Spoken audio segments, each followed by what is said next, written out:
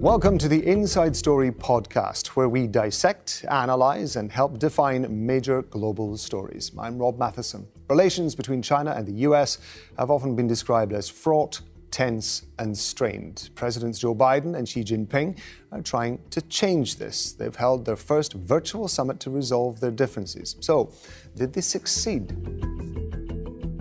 Okay, let's bring in our guests. In Beijing, we've got Victor Gao, who's Chair Professor of Soochow University. In Washington, D.C., Heino Klinck, former U.S. Deputy Assistant Secretary of Defense for East Asia. And in Oslo, Glenn Diesen, Professor of International Relations at the University of South-Eastern Norway. Welcome, gentlemen, to the programme. Glenn, I'd like to ask you first. As we've heard, relations between these two countries were extremely poor. But in a matter of a few days, we've had an agreement on climate change. Now we have this apparently very cordial public meeting. What do you think is driving this change in emphasis? Well, I think that the US has attempted to reverse what has become the most important development in the international system, which is that China is quickly becoming the most powerful state while the US is in relative decline. So for that reason, I think China sees that time is on its side. Meanwhile, the United States has attempted to reverse this, which has resulted in both military and economic conflicts. But given that China has pushed back as well, the US has kind of tested its limits. I think both countries have a common interest in not allowing this to get out of control. But that being said, I think simply because the US is the country in relative decline, it has more incentives to challenge what is the status quo. Victor, Glenn's saying there that essentially China is in a strengthening position and the US is now at a disadvantage. Do you think that is what has motivated President Xi Jinping's acceptance of this public meeting with Joe Biden? No, I think President Joe Biden and President Xi Jinping of China, they knew each other well for more than 1 decade. They were vice presidents of each other's country. They got along very well.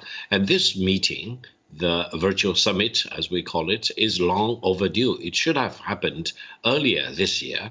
However, I think the fact that it takes place is truly a milestone event in China-US relations. It gives assurances to everyone in China, in the United States, that despite of all the differences, the top leaders of the two countries can sit down, be friendly, be cordial, as you mentioned, and discuss all the differences, rather than fly into temper, try to get to each other's jugular, for example, not only threaten their own people, but threaten world peace and development. This is the better side of China-US relations, and I hope it gives everyone the reason to believe that they can get over their differences and they can find a way to get along despite of the tremendous amount of differences which need to be managed. Heino, was this meeting perhaps also a US recognition that previous efforts to try to influence China's domestic and foreign policy have kind of foundered?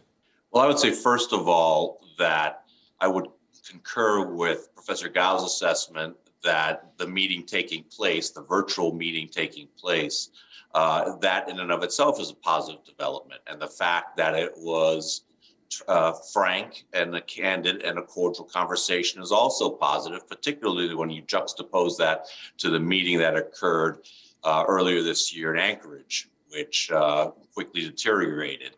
That being said, I think that if you read the readout from the White House, for instance, in the meeting, we can all assess that nothing substantive actually came out of the meeting. There were no deliverables. There were no real agreements to do anything. I think the biggest takeaway is that both countries, both governments recognize that open and transparent and candid communications are required. And this virtual meeting, on the heels of 2 telephone calls that have occurred since President Biden took office, is a positive development in that sense. I want to talk about that meeting in Anchorage for a bit, because when the US Secretary of State and Chinese foreign ministers met in Alaska in March, their tone, as we've been saying, was a lot more hostile. Take a listen to this. I just made my first trip, as I noted, to Japan and South Korea. I have to tell you, what I'm hearing is very different from what you described. I'm hearing deep satisfaction that the United States is back, that we're re-engaged, with our allies and partners. I'm also hearing deep concern about some of the actions your government is taking. China, as it has in the past and from now on, will never accept the US's meaningless criticisms. We must demand that the US drops its frequent hegemonic actions of interfering in China's internal affairs.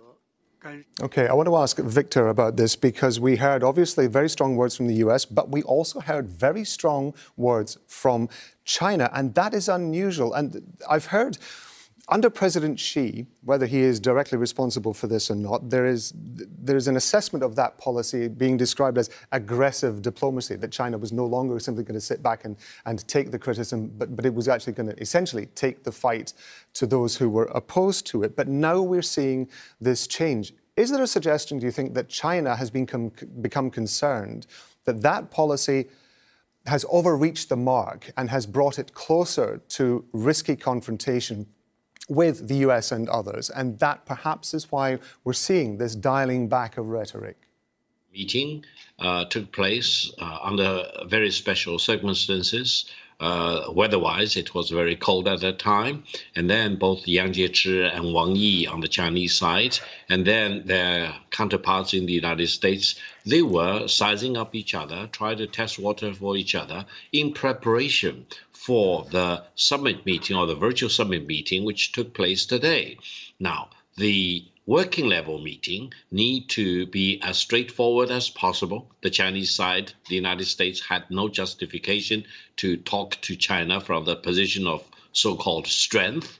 And this is truly unprecedented. I think China feels comfortable enough to tell the United States in very serious and straightforward terms that the relations between China and the United States should be level relations. No one should lecture the other from above. And China and the United States need to deal with each other as equals. Now, this is reflected very much in this virtual meeting today. President Biden and President Xi Jinping seem to get along very well, very cordially. They respect each other. They like each other. They can get along with each other.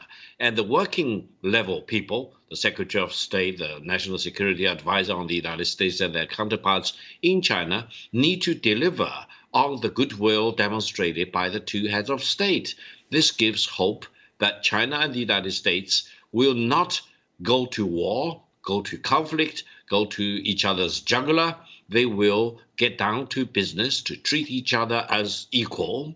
And then, as President Xi Jinping said, the world is big enough to accommodate both China and the United States.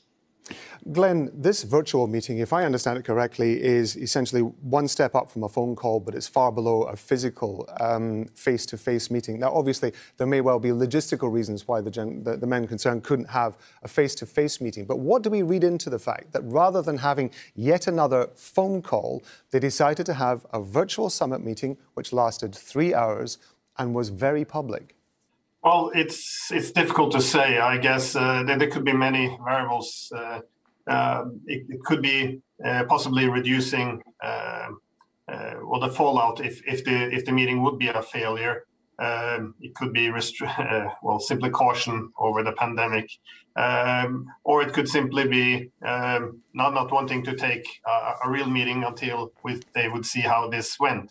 So I agree with what was said, that the previous meeting in Alaska was more confrontational simply then because they were kind of testing each other out and pushing back. And obviously the thing for China, but as well as Russia for that sake, is they're very reluctant now to be addressed from this position of sovereign inequality, in which, for example, the US or EU for that sake will come, and the point of departure will be to lecture them. So instead, they're insisting then on having this meeting of sovereign equals. Now, I think this meeting went much better than the former, pretty much because this was not how the meeting started. Biden did not show up to lecture Xi Jinping. Instead, this had the feeling of a meeting between two equals, which has a common interest, therefore, in seeking cooperation and reducing tension. So I think that set the format immediately on the right track. Now, that being said, given that this meeting went well, it's quite possible that it can be upgraded then to another meeting actually in person.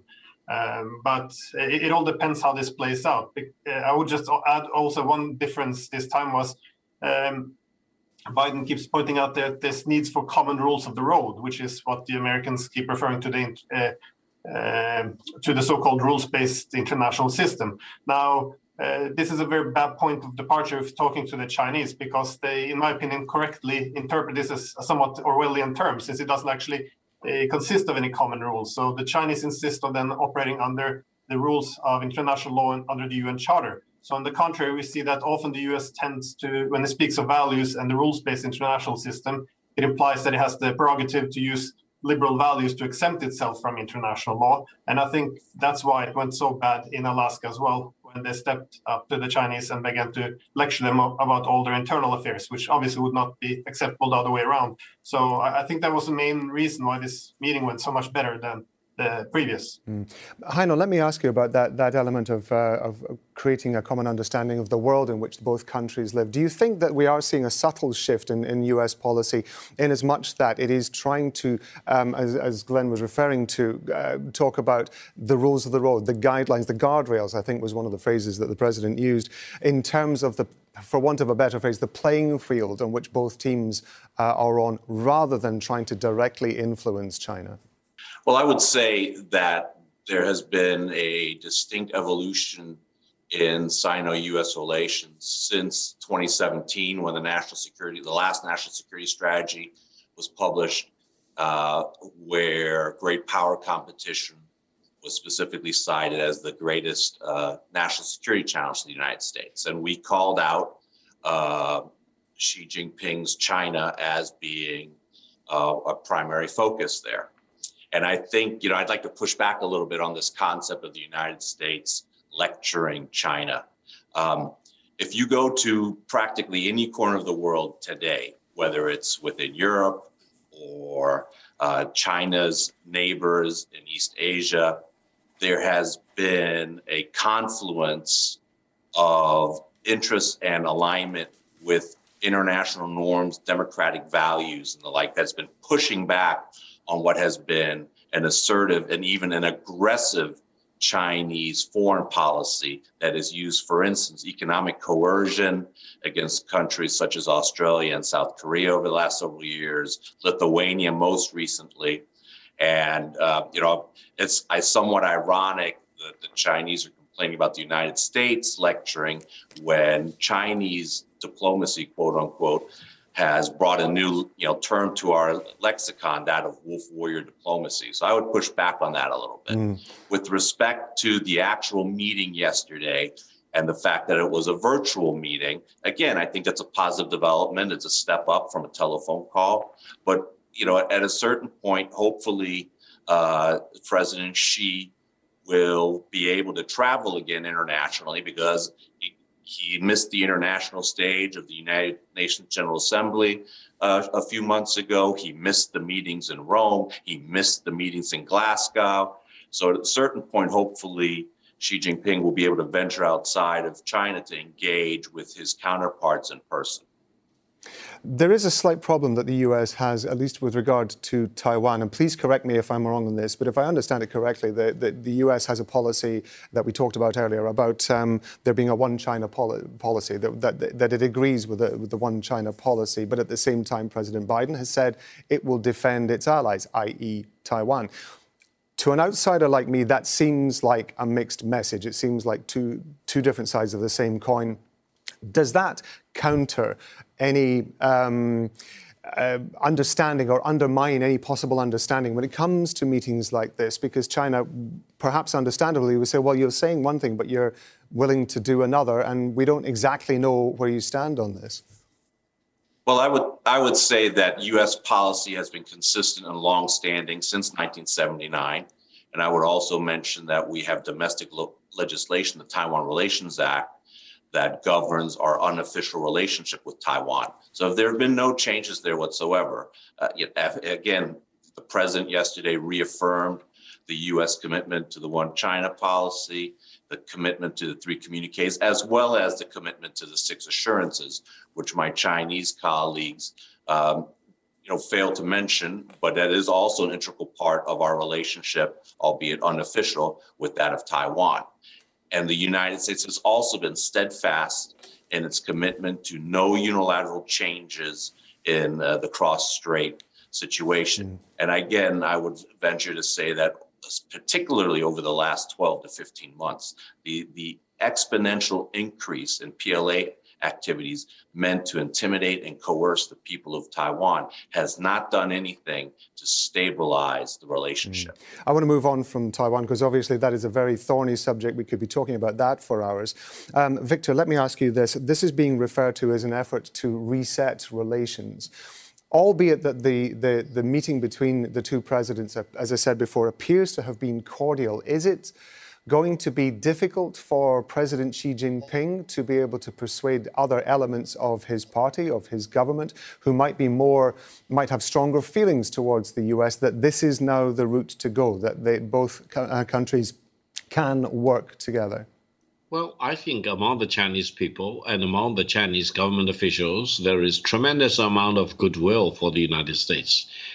Don't get me wrong, the Chinese people are not enemies of the United States. And if we look at the deterioration of China-US relations ever since Trump became the president in 2017, a lot of the problems actually were created by the American side rather than by the Chinese side. The Chinese side were on the receiving side of all these China bashing, for example. So I think if we can really get down to business, we can really call a spade, China-US relations can go back to very constructive, very normal, friendly relations.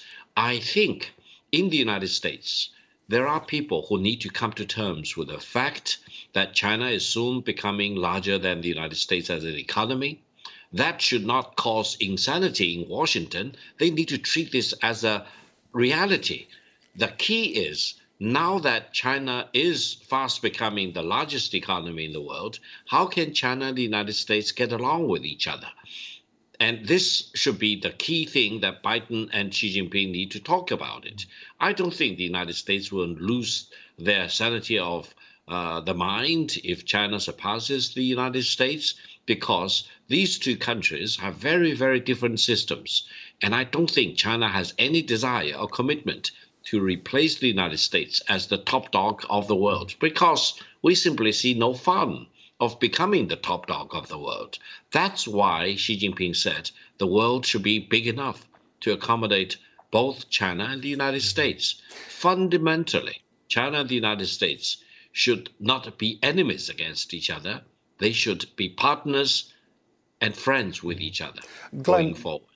Victor, I'm sorry to interrupt you, but I want to come to Glenn on this because the meeting, as we mentioned before, was 3 hours long. We only saw a small proportion of it. Clearly, there was stuff that was being discussed not in public.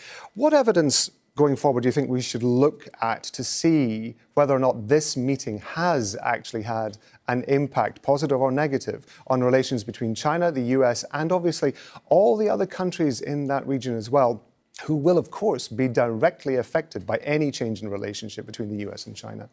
Well, I think it's wonderful that obviously both parts meet, while addressing each other respectfully. However, I don't think too much was achieved. Now, when it comes to economics, I think obviously there's more room for maneuver in terms of both sides finding compromises. Again, this is a very difficult part because I think that the economic partnership between the US and China used to be defined by a very clear division of labor, in which the United States would innovate and control the high-tech industries while China would produce and assemble. However, as we see, China, this is not the China of today. It's climbed up global value chains, and now it's more of a direct competitor to the United States. So there's more of a need, therefore, to renegotiate the economic partnership they had as well, to also accommodate under what format they can actually compete. Glenn, we're going to leave it there because unfortunately time has come up against us. But I want to thank all our guests, Victor Gao, Heino Klinck, and Glenn Diesen. And that's it for the Inside Story podcast. This episode was produced by Calvin Ng, Amari Stambouli, Abdurrahman Wassami, and Paul Taylor. Studio sound was by Alvaro Galan. The program was edited by Anna Savage, Lynn Nguyen, and Joe De Frias. Be sure to subscribe to the Inside Story podcast to catch every episode. Thank you for listening. We're going to be back again on Wednesday.